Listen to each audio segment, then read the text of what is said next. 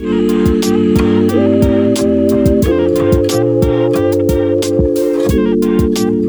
hey, welcome back to Sermon Notes Podcast. This probably sounds like a different voice than what you've heard before. This is David Matthews, and I'm on the community team here at Fellowship Fayetteville, and I'm joined with my team leader, Michael Smith. Hey.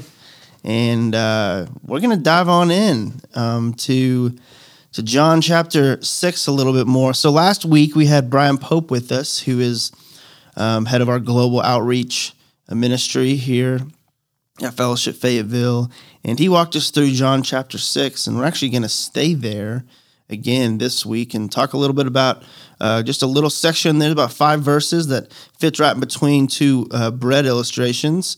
And Michael, you're teaching on a miracle that I would say if you grew up in church or didn't, you probably at least have heard of this miracle maybe. It's Jesus walks on water.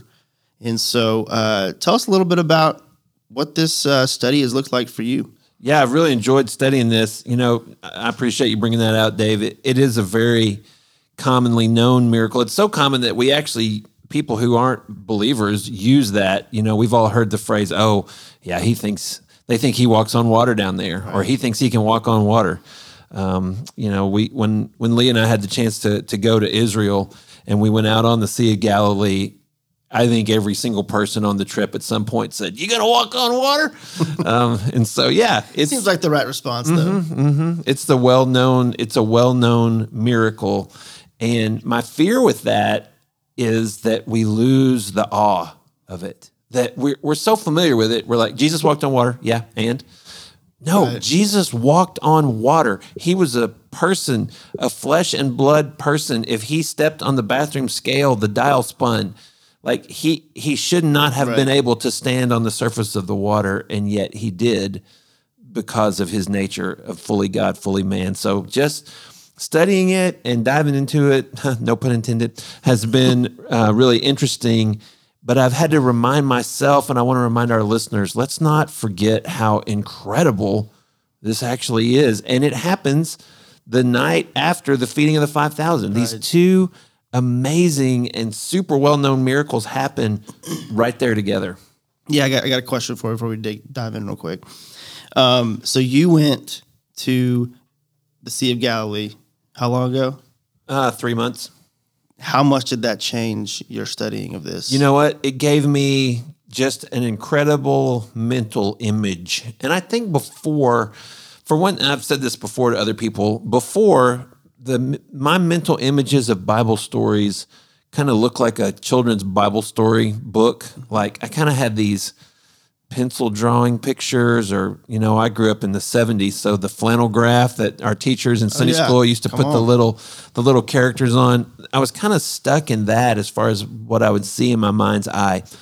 After going to Israel, now I have a picture of the actual place. I have a sense of how big the Sea of Galilee is and what the water looks like and what the shoreline looks like. And the day we were there, it was kind of stormy. It was white capping. The wind was blowing real hard. It was kind of raining sideways. And so even though it was during the daytime, and this happens at 3 o'clock in the morning, our story does, my wife Lee pointed out, this is probably something like what it was like when Jesus walked on the water. So that's actually really cool. Yeah. And I'm a visual learner, so even seeing that and then studying it would have been game-changing for me. So I'd say to you and all of our listeners, next time you hear that we're taking a trip, which hopefully we'll get to take one in the next couple of years from Fellowship Fayetteville, put that on your list of something maybe you could do with us one of these days. I know it's on mine. Hey, got a couple questions for you. One, Brian told us last week that when Jesus feeds the 5,000, it's one of the few miracles that appears in all 4 of the Gospels.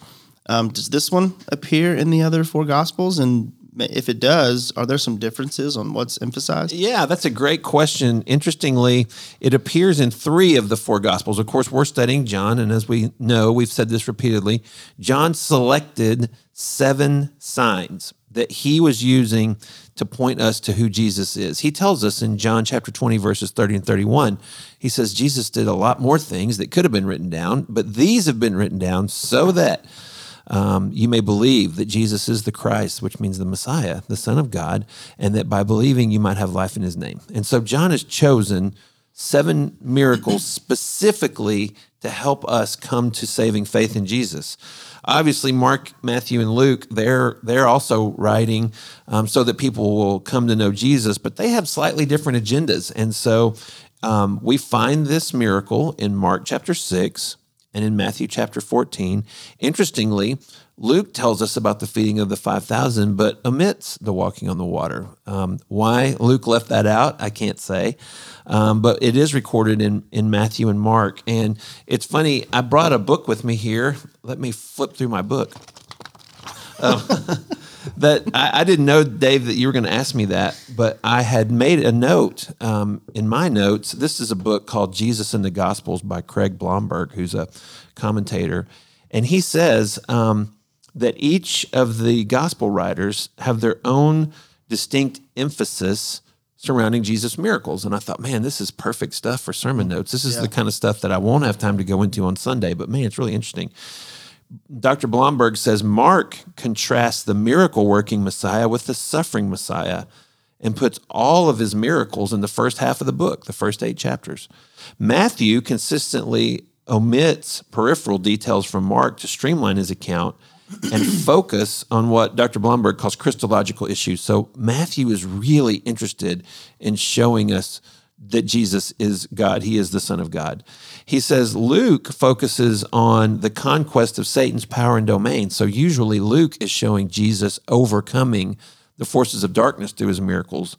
And then, of course, John, as we've already seen, links miracles with discourses as signs to encourage faith. So it's really interesting. With that in mind, Mark really seems to stress Jesus as the miracle worker. Mark's account ends with people bringing the sick to be healed because of what Jesus has been doing.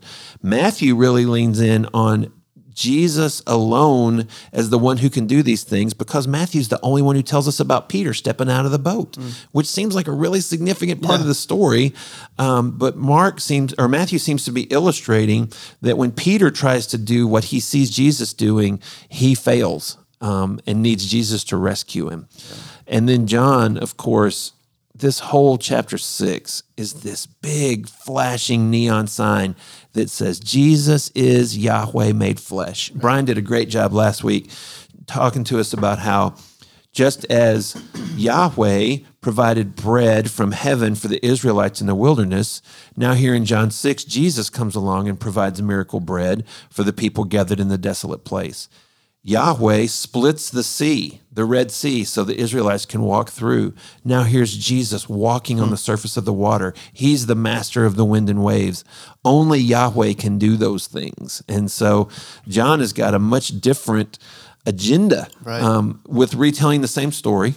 All three inerrant, all three empowered by the Holy Spirit, inspired by the Holy Spirit, but with different intent as an author. And so John is really zeroing in on the deity of Christ. And of course, we'll get to this in the sermon, of course, but when Jesus walks out onto the water, in all three accounts, what he says is, "It is I," which is a translation of the Greek, ego eimi, which means I am. Yeah. Jesus walks onto the water and says, I am. So the burning bush, I am. Yahweh who provides bread, Yahweh who's master over the sea. Now Jesus provides bread, is master over the sea, and says, you don't need to be afraid. Why? Because I am. That's cool. Is here with you. Wow. Yeah, it's really amazing stuff. I will say, since studying this book of John, I'm not saying you can't understand it just reading John, but the more that you understand your Old Testament, this book of John just opens up. It's just amazing. Jesus is basically just walking through the Old Testament story that a lot of these people had memorized on their hearts and reframing everything that they had understood about it. And like you just said, with the splitting of the Red Sea, this continues to do the exact same thing. Yeah. Which leads me to my next question. This is written primarily to a Jewish audience, and they had different understandings of things than we do. When they understood the term sea, what were some things that came into their mind when the sea was brought up? Man, that's a great question. In the thinking, not just of ancient Israelites, but ancient people, man, the sea is a place of great mystery. So we live in an era where we can turn on the Discovery Channel and see high-def pictures of things that we could never lay eyes on. But they lived in a time when they stood on a deck of a boat and they peered into the inky blackness of the open ocean, and who knows what's down there. Right. Not only that, we've all been at the beach, or I've never been deep sea fishing, but I guarantee I you. have. Okay. It's terrifying. Yeah. I don't love boats, so this story is a little scary for me. What was anyway. scary about being out there? You just feel so vulnerable to nature.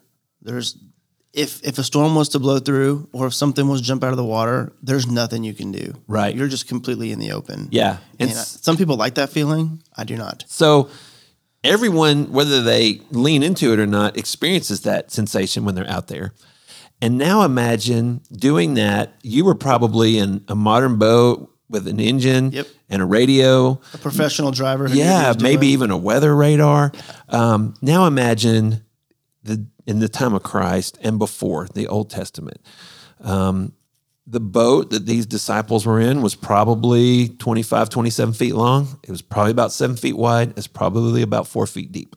It probably had a single sail that would have been worthless in this instance because the wind was against them. The text tells us that the wind was against them. So they probably were sitting with their back toward the front of the boat, rowing as hard as they could. They have no radio. They have no radar. And so this scene kind of encapsulates how Old Testament people and ancient people viewed the sea. It's a place of danger and it's a place of chaos. Every time the sea comes up in the Old Testament, it's kind of pictured as a dangerous place and a chaotic place because we all know how quickly the weather can change over the water. And for them, they had no forecasting. They had no way to know what the weather was going to do. And so the sea is a really dangerous place. One of the things we're going to do on Sunday morning is we're going to turn to Psalm 107. Psalm 107, it's a passage about God's steadfast love and God, let the redeemed of the Lord give him credit. And the passage goes through all these things that only God can do. Only God can fill the hungry. Only God can deliver those in distress. Only God can free prisoners. And in the passage, it points to those who are on the sea. And it says that the stormy wind lifted up the waves of the sea. And then in verse 28, it says, they cried to the Lord in their trouble. That's Yahweh, all caps Lord. They cried out to Yahweh in their trouble, and he delivered them from their distress. He made the storm be still, and the waves of the sea were hushed. Verse 30, they were glad when the waters were quiet. Wow. Then we read John's account. Jesus walks out onto the stormy sea, and immediately the storm ceases, and they're at their destination. And it says in verse 21, they were glad to take him into the boat. So to answer your question, I think a first century ancient Jewish reader, their mind would have immediately gone to Psalm 107, that it's Yahweh who stills the sea and makes those who were previously in distress glad, which is exactly word for word what Jesus does in John chapter 6. Yeah, that's really cool. And I think about it too from the disciples' lens. The sea, a lot of them were fishermen, like we mentioned, and it was just an understanding that there are a lot of different gods. Like God of the economy, they were gods of wealth. And for them who were fishermen, before they started walking with Jesus, they probably prayed to what they thought the God of the sea was in order for them to make money. They had to catch fish to give away to make money. And so in doing this, Jesus is saying, all these other gods that you may think are God of the sea, I walk on top of that. And I bring stillness, and I'm in control. He's making a huge deity claim here by doing this miracle, which is really cool. Yeah, definitely. Definitely in the broader culture. Right. I don't know if those disciples, they grew up Jewish, so they probably only worshiped the Jewish God, but they definitely would have been surrounded by, and there were Gentile settlements on the Sea of Galilee, so there definitely would have been people all around them doing exactly what you're saying and praying to these pagan gods of the sea. And so, for Jesus to literally walk on them and show his power over them. And interestingly that you brought that up in Matthew 14, in verse 24, and it says the boat was beaten by the waves. That word beaten is usually actually translated tormented. Wow. The boat was being tormented. And so even Matthew seems to be saying maybe there's a spiritual force at work here. Wow, that's really cool. So this wasn't written to us, but it's written for us. So for us, what are some of the big takeaways from this passage? Yeah, man, we've already alluded to the first big takeaway, which is Jesus is God over the storm. And so the sea is a symbol of a place of chaos, a literal storm. We need Clark here to remind us this is an actual storm. Right. This is an actual meteorological event. It's not symbolic. And yet, for us to apply to our own lives, when we are in the storm, we're in the chaos. Jesus is God over that chaos. He's not surprised by anything. Nothing's beyond his power, his ability. Nothing frightens him. He can control the events that are around us. But in addition, and what makes Jesus so unique among the gods that our culture might put out there or the things that people look to for their salvation, he's not just God over the storm. He meets us in the storm. And so for these disciples, they were being obedient. Jesus put them in the boat and said, go across the lake. They were doing exactly what he told them to, and yet the storm came. And so for us, we shouldn't look at the things that come into our life as necessarily a punishment from God, but to know God is sovereign over this, and maybe he wants me to see him more clearly. These disciples saw Jesus walk on the water. In Matthew 14, it says they worshiped him. In John 6, and Brian brought this out last week, just a little bit after this, he's going to say to Peter, who do you say that I am? And Peter's going to say, you're the Son of God. You have the words of life. And so Jesus is going to reveal himself to them in a really powerful way by meeting them in the chaos, in the storm. And that's still true for us. Jesus said, I'll be with you always. And that includes when we find ourselves in a dangerous, frightening situation like these disciples did. And I think that's our big application, our big takeaway from this passage. That's great. Well, I'd encourage you, if you listen to this, to continue and read the rest of chapter 6. And what I want you to do as you read it is I want you to square every time you see the word believe. And as Michael mentioned, just a good reminder that in John 20, John tells us why he wrote this book, is that you'd believe that Jesus is the Son of God. He is who he says he is, and that by centering your life around him, he's convinced that that is where true fulfillment of life is found. And these signs point to belief in who Jesus is, who he says he is, that he is God. And so I'd encourage you, after you listen to this, to go read the rest of John chapter 6. And Michael, I'm really excited for Sunday. It's going to be great hearing you expand on this passage a little bit more. Yeah, thanks, Dave. Looking forward to it. Yeah.